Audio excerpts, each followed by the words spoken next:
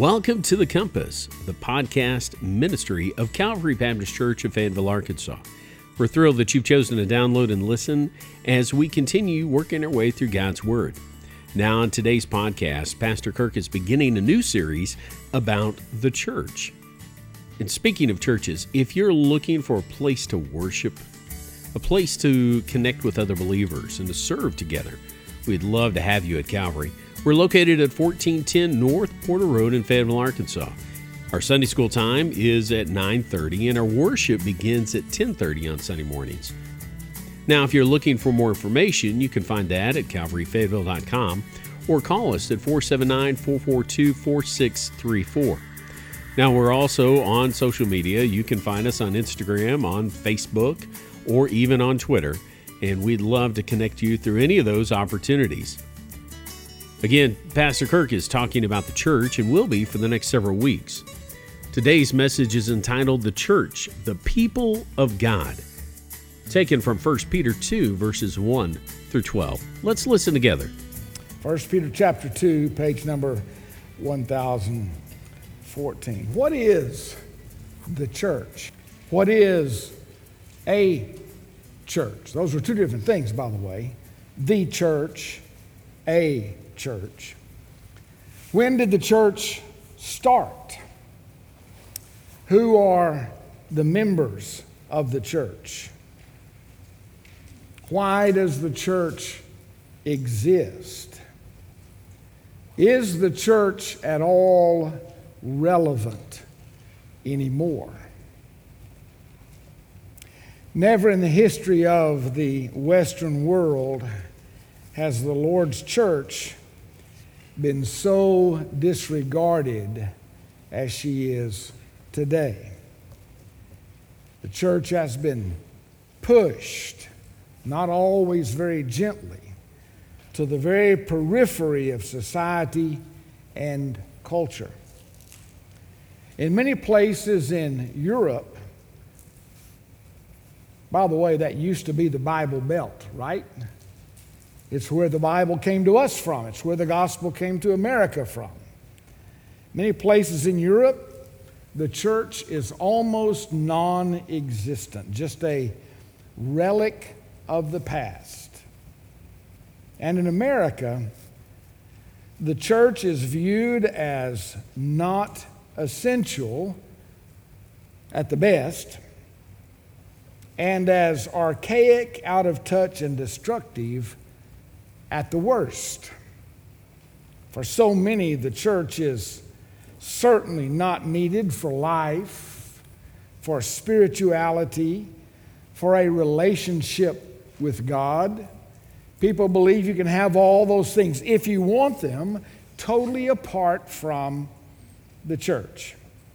And the reality of that can be clearly seen in the lack of devotion to the church, even on the part of those, many of those, who claim to be followers of Christ and members of the Lord's church. Today, church attendance has become so optional that for many people in many places, twice per month attender who seldom gives financially and never serves in any capacity is still viewed as faithful because they show up a couple of times a month. We've never seen darker days in regards to the Lord's church in our lifetimes here in America. And the days are growing darker still. So I think it's time to reevaluate what the church is, who are the true members of the Lord's church, where is her place and significance in the world today. So for the next few weeks, we'll be talking about various aspects of that. I hope that does not turn you off. I hope that does not bore you at the very thought of that. I hope and pray that the things we'll talk about will be practical enough that they will help you in some very specific ways. But we need to begin today by identifying who and what is the church. Now, the message today I've entitled, The Church, the People of God. And our text is 1 Peter chapter 2, beginning at verse 1. The publishers of the English Standard Version have entitled this section of Scripture, A Living Stone and a Holy People. I like that. Let's hear what the Apostle Peter had to say as he was inspired of the Lord. Follow along with me if you would. So put away all malice and all deceit and hypocrisy and envy and all slander. Now, the reason he said that was in chapter 1, he gave us an incredible picture and understanding of what it means to be saved by God's grace, of what God has done for us, how He has called us to a living hope and an inheritance laid up for us in heaven that is imperishable and undefiled and unfading, and that God will keep us all the way to the very end. So he picks up in chapter 2 by saying, put away all malice, put away all deceit and hypocrisy, envy and slander. Like newborn infants, long, this is a command, long for the pure spiritual milk, that by it you may grow up into salvation, if indeed you have tasted that the Lord is good. As you come to Him, He is a living stone, rejected by men, but in the sight of God, chosen and precious. You yourselves, like living stones, are being built up as a spiritual house, to be a holy priesthood, to offer spiritual sacrifices acceptable to God through Jesus Christ. For it stands in Scripture, or it says in Scripture, behold, I'm laying in Zion a stone, a cornerstone, chosen and precious. And whoever believes in Him will not be put to shame. So the honor is for you who believe. But for those who do not believe, the stone that the builders rejected has become the cornerstone, and a stone of stumbling, a rock of offense. They stumble because they disobey the word, as they were destined to do. But you are a chosen race, a royal priesthood, a holy nation, a people for His own possession, that you may proclaim the excellencies of Him who called you out of darkness into His marvelous light. Once you were not a people, but now you are God's people. Once you had not received mercy, but now you have received mercy. Beloved, I urge you as sojourners and exiles to abstain from the passions of the flesh, which wage war against your soul. Keep your conduct among the Gentiles honorable, so that when they speak against you as evildoers, they may see your good deeds and glorify God on the day of visitation. This is the word of the Lord, and it is a tremendous word from God to us. Now, before I get to what I want to share with you and leave with you today, I want you to just kind of walk back through a couple of those verses with me. I want you to notice, first of all, how Peter speaks of Christ in these verses. Notice he said in verse 4, He is a living stone. He says a little bit later that we are like living stones because we are small Christ, we are little Christ, we are Christians, we are followers of Him, but He is the living stone. Verse 6 said He is a cornerstone, chosen and precious. Verse 7 said He is a rejected stone. And verse 8, a stone of stumbling and a rock of offense. Jesus makes a difference in the world. Everybody lines up on one side or the other of what do you think of Jesus Christ? What do you believe about Jesus Christ? Is He for you a living stone, a cornerstone that gives your life alignment and levels your life? Is that what He is?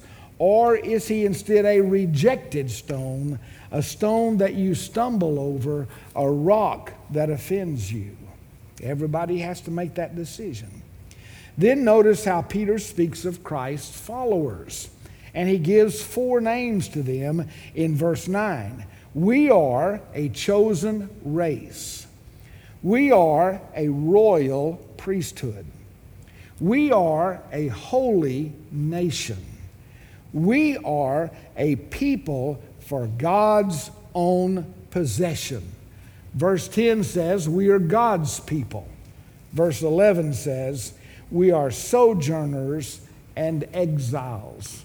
Look down through that list. Does that not look just a bit Old Testament to you?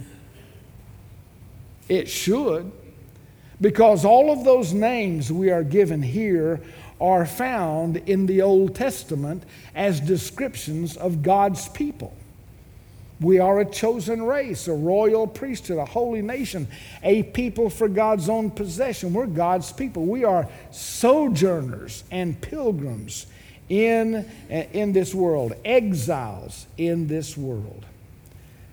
Now, these words are used by Peter because the church of the New Testament, now listen to me, the church of the New Testament is the continuation of the church in the Old Testament. Yes, I said it. The church in the Old Testament.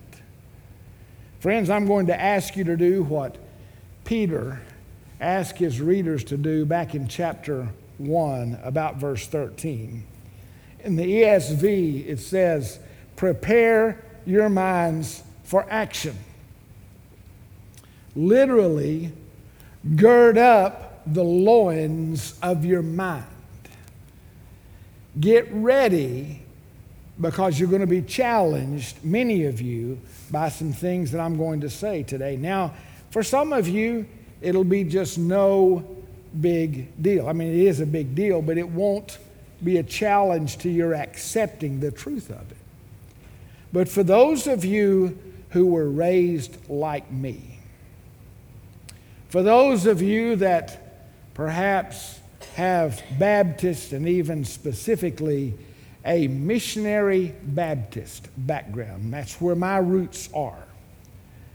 There once was a time in our association of churches that our doctrinal statement, our statement of faith as a group of churches, stated that the only true church is a scriptural missionary Baptist church.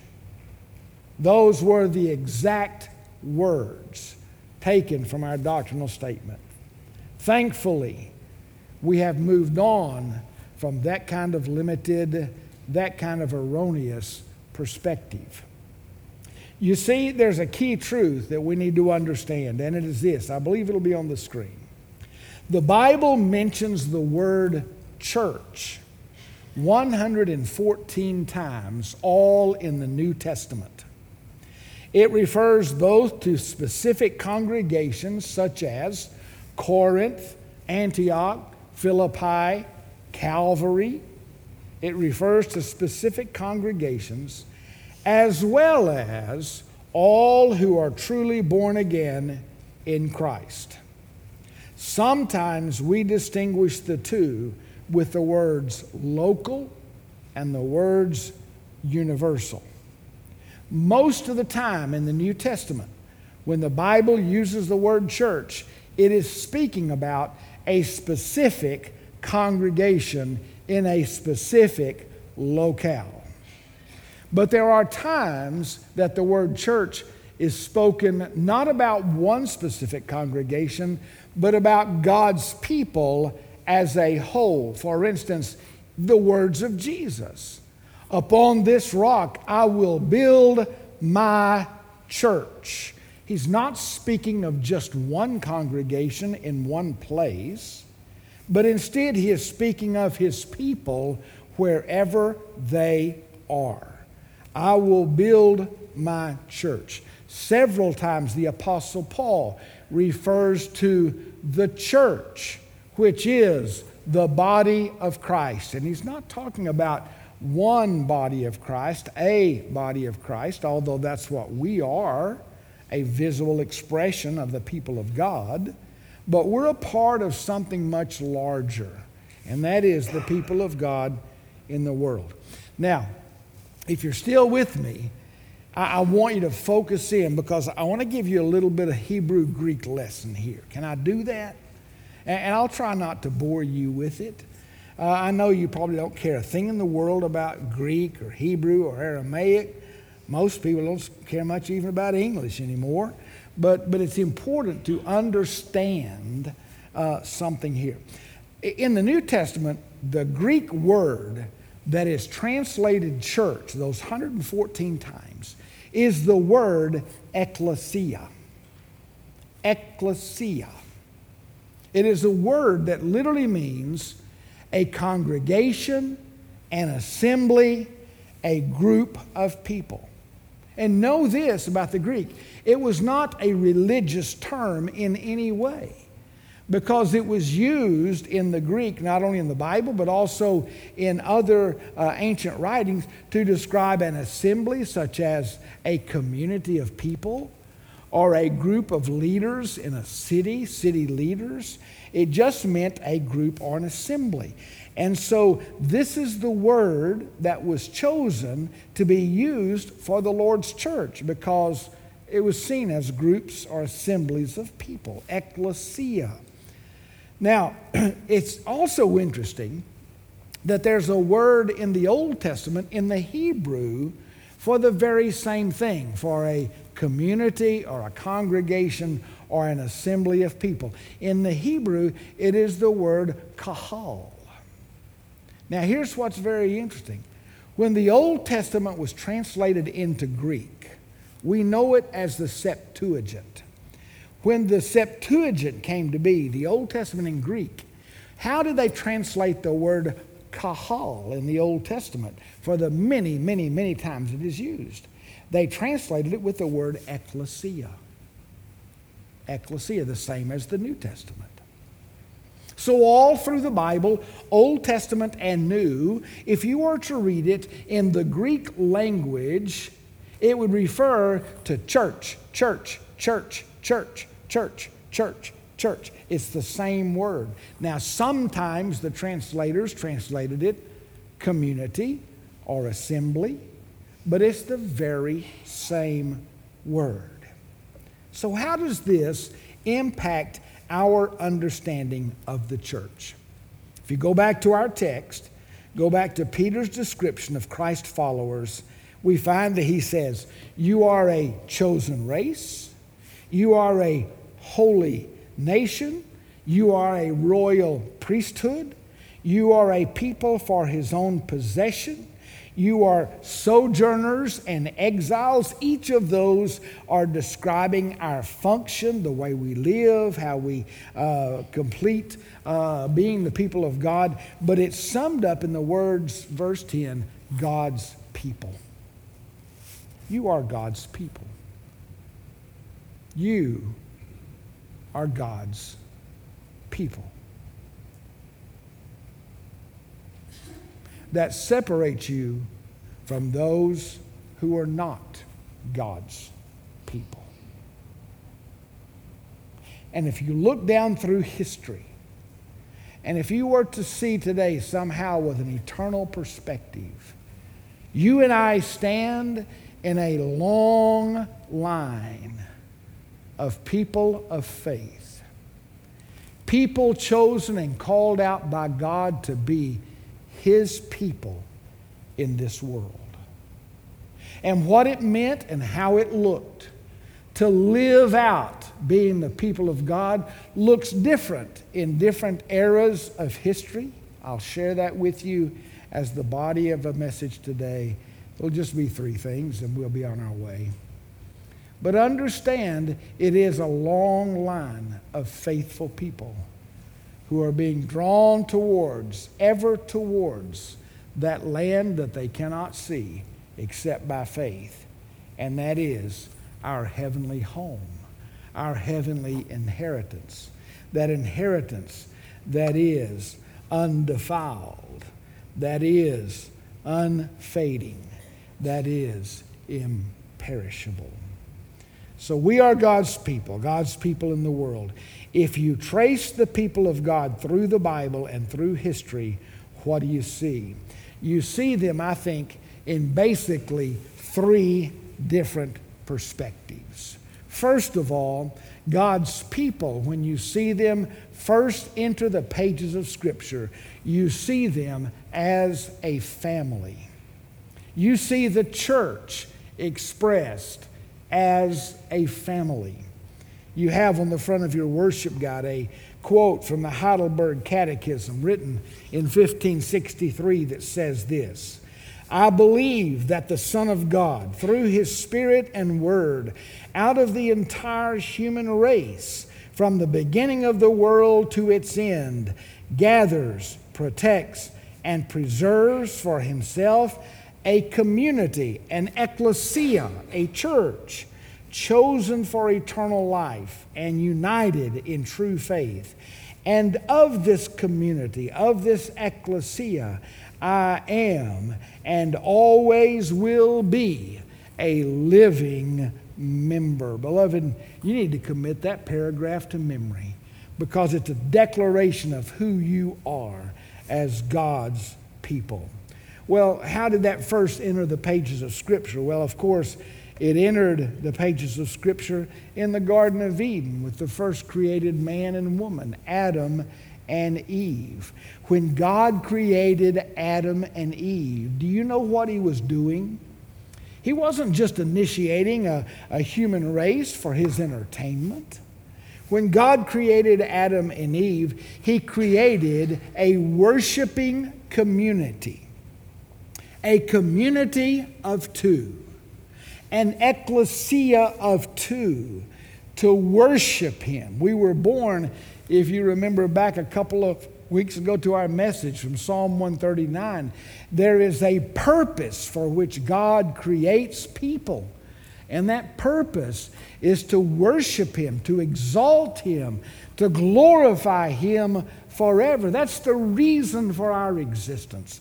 And that's the reason for Adam and Eve. And it's the reason for the church today. But you remember that it didn't all go so well with Adam and Eve in the garden, right? They chose in chapter 2 to disobey and rebel against God. And they experienced what we refer to as the fall of man. And it shattered their fellowship with one another. It shattered their fellowship with God. And that division between Adam and Eve that reflects itself even in the contentiousness between people today, even in marriage, the struggles in marriages today. That division that began with Adam and Eve deepened even further in the next generation when one of their sons, Cain, rose up and killed his brother Abel. And that began a trajectory of sin and rebellion away from God. And if you go all the way down to Genesis chapter 11, you'll find that lineage of Cain, that descendants of Cain, they became a counterfeit worshiping community at a place called Babel, creating a god of their own making, building a tower to heaven saying, we can work our way up to where God is. That is a counterfeit worshiping community. But God continued His plan through a son that was given whose name was Seth. You remember Seth? And remember, through his descendants, through the line of Seth, there were men like Enoch, Methuselah, Lamech, Noah, and others.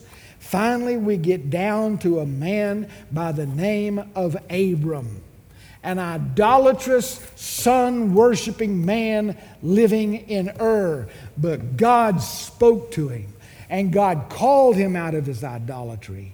And God called him out of his worship of the sun and showed him who the true one and only God was. And God promised him of his seed that he would make a great nation of people, that his descendants would be like the sands of the sea. Just got back from the beach last week. I'm still getting sand out from between my toes. Everything we open up, chairs in the garage and everything else, sand just falls out. And God told Abram, he said, you will be called Abraham, and your descendants will be that numerous. So this family was promised that they would be expanded. And expanded they were. We find that these people down from Adam on through Seth's lineage, they embraced the promise of a Messiah. By the way, do you remember when the very first gospel was preached and where it was? It was in the Garden of Eden to Adam and Eve. God promised that there would be a Savior who would come and undo the curse of the serpent. That the serpent would bruise his heel, but he would crush the serpent's head. That was a promise of a Messiah. The gospel always forms the people of God. The people of God don't create the gospel. The gospel forms and creates us. So what began, this worshiping community, began as a family with a man and a woman who had sons, and they kept producing. They became a family numbering about 70 or so later on in the book of Genesis. They were the family of Abraham's grandson, Jacob. If you remember his 12 sons, and you remember the story about how they went down to Egypt because of the famine. And down there, they prospered. And over about 400 years, they lingered a long time in Egypt. And this family numbered now some 3 million probably people. It was a huge family.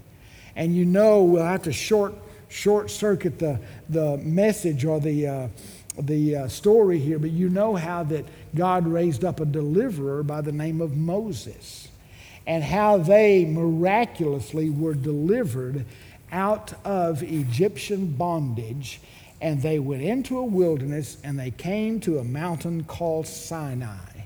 And there, this family, this huge family, became a nation of people. And this is the second expression of the ecclesia in the Old Testament. What was a family now becomes a nation of people. God is still keeping his plan. He is raising up a worshiping community who would be his people in this world, his treasured possession, a kingdom of priests and a holy nation. God is raising them up. But no sooner had they committed themselves to this covenant relationship with the Lord, but they turned around and abandoned him. Even at Mount Sinai, when Moses was at the top of the mountain receiving commandments that would guide these people, his ecclesia in the world, they were at the bottom of the mountain creating and making an idol to follow. Just as Adam and Eve had fallen, these people were expressing the same rebellion and self-will desire to do their will. So as they get to the promised land and they experience their ups and downs through the wilderness, their victories, their defeats, they lived 400 years under judges. They kept wandering away from God. Finally, they called out for a king. God gave them kings, but still their propensity to fall away and not be that worshiping community continued. So God mercifully sent them prophets.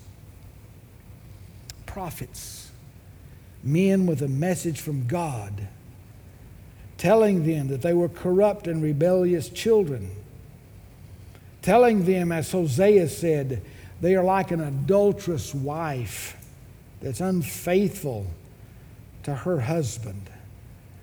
Someone has said Israel and Judah, the 10 northern tribes and the 2 southern tribes, they were like 2 twisted sisters from the same family. Always idolatrous. Finally, God abandoned his chosen dwelling place in Jerusalem. He allowed his people to be overrun by Babylon. They were carried away into captivity. It seems like the story is over. It seems like the whole ideal of God raising up a faithful, worshiping family is finally lost. But God's promises made at Sinai could not be forgotten. They had to be fulfilled. God had attached his name to these people, this ecclesia that was so unfaithful to him. They were so unresponsive. But he decided, and we know it was his plan from the beginning because he knew what they were going to do. God promises under Jeremiah a new covenant. Where Israel was supposed to be his servant, he said, I'm going to send to you a divine servant, a better servant. And so God sends to Israel, and what became the Lord's servant, a light for the Gentiles, bringing healing to the nations.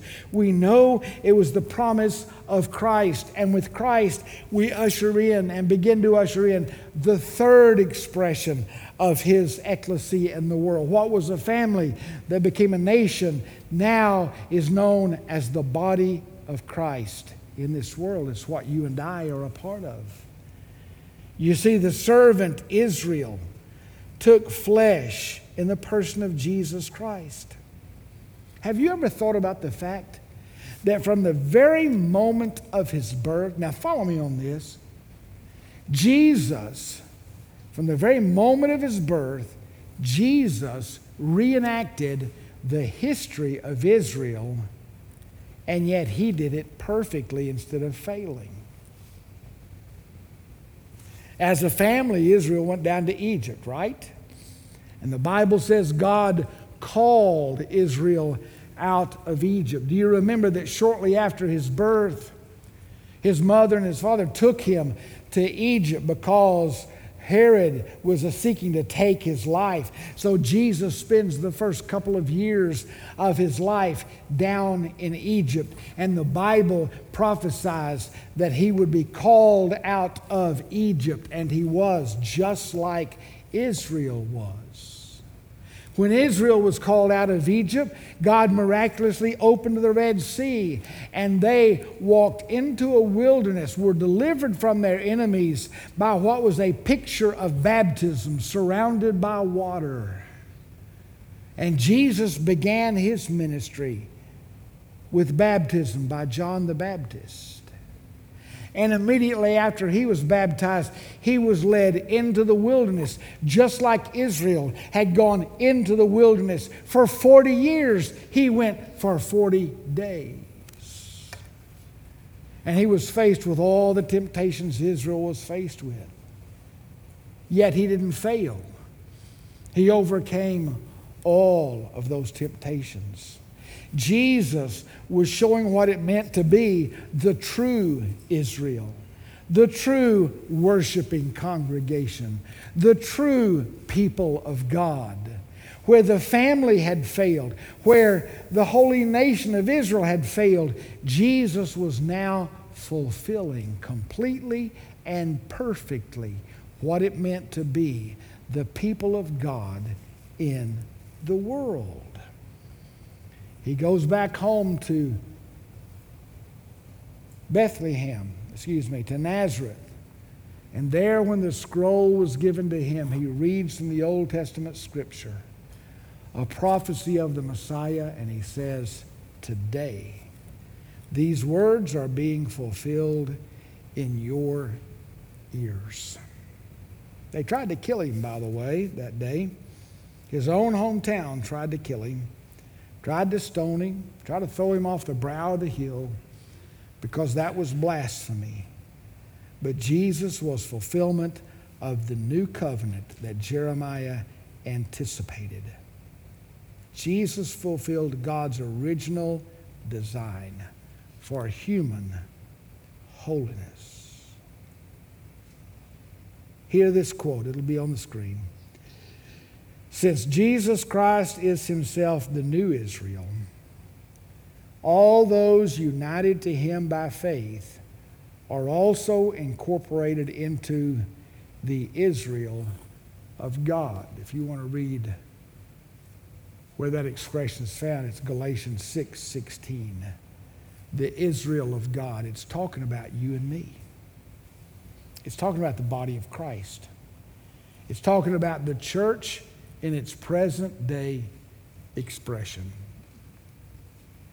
That first assembly, that first congregation of worshipers was Adam and Eve and their descendants, their family. It became an incorporated nation of people, Israel. But all this, when it failed, Jesus steps on to the scene of history and fulfills all of God's plan. In Christ, we are a chosen race, a royal priesthood, a holy nation. In John 15, he said, I am the vine, you are the branches. The Old Testament prophesied of the vine. It was the expression and the image for Israel. He said, I am the vine, you are the branches. Christ is the living stone, a cornerstone, and we become living stones. Being part of this new covenant Israel is not a matter of who your parents were, even if you are a descendant of Abraham, but rather it is sharing in Abraham's faith and repentance. Have you done that?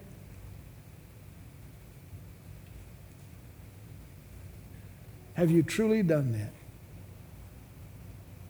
Not just walking an aisle, not just being baptized, not just praying some form prayer, but have you surrendered your life in repentance and faith to Jesus? Have you become a part of the Israel of God, the true church in the world?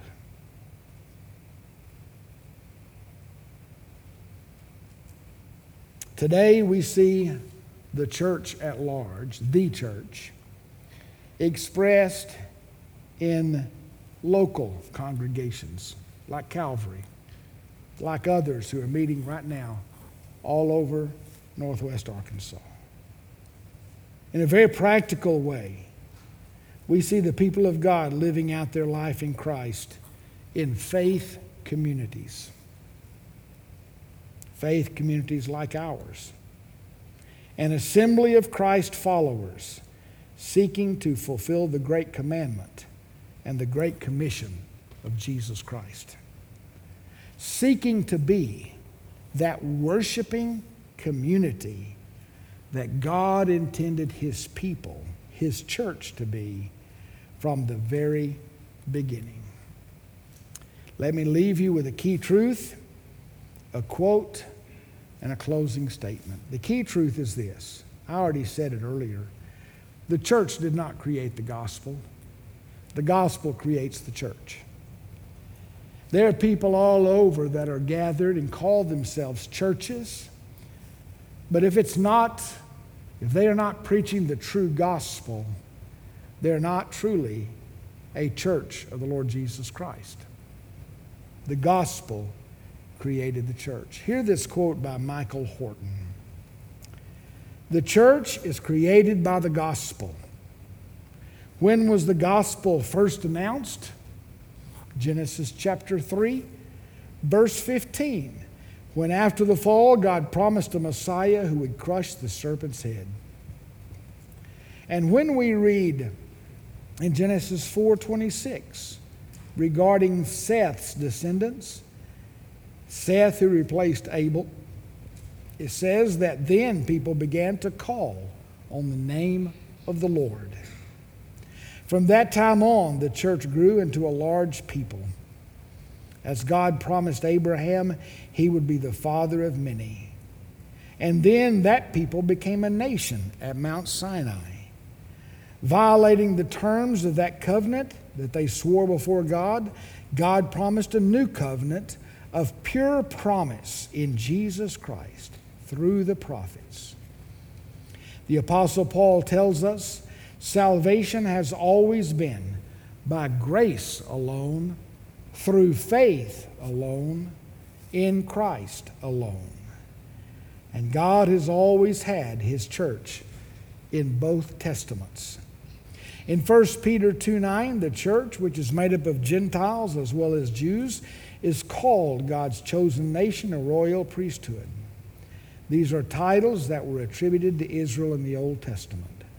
In Revelation 5:9, Christ purchased with His blood people from every tribe and tongue and a nation to be a kingdom of priests for our God. So throughout the New Testament, the titles applied to Israel are now applied to the church today, to you.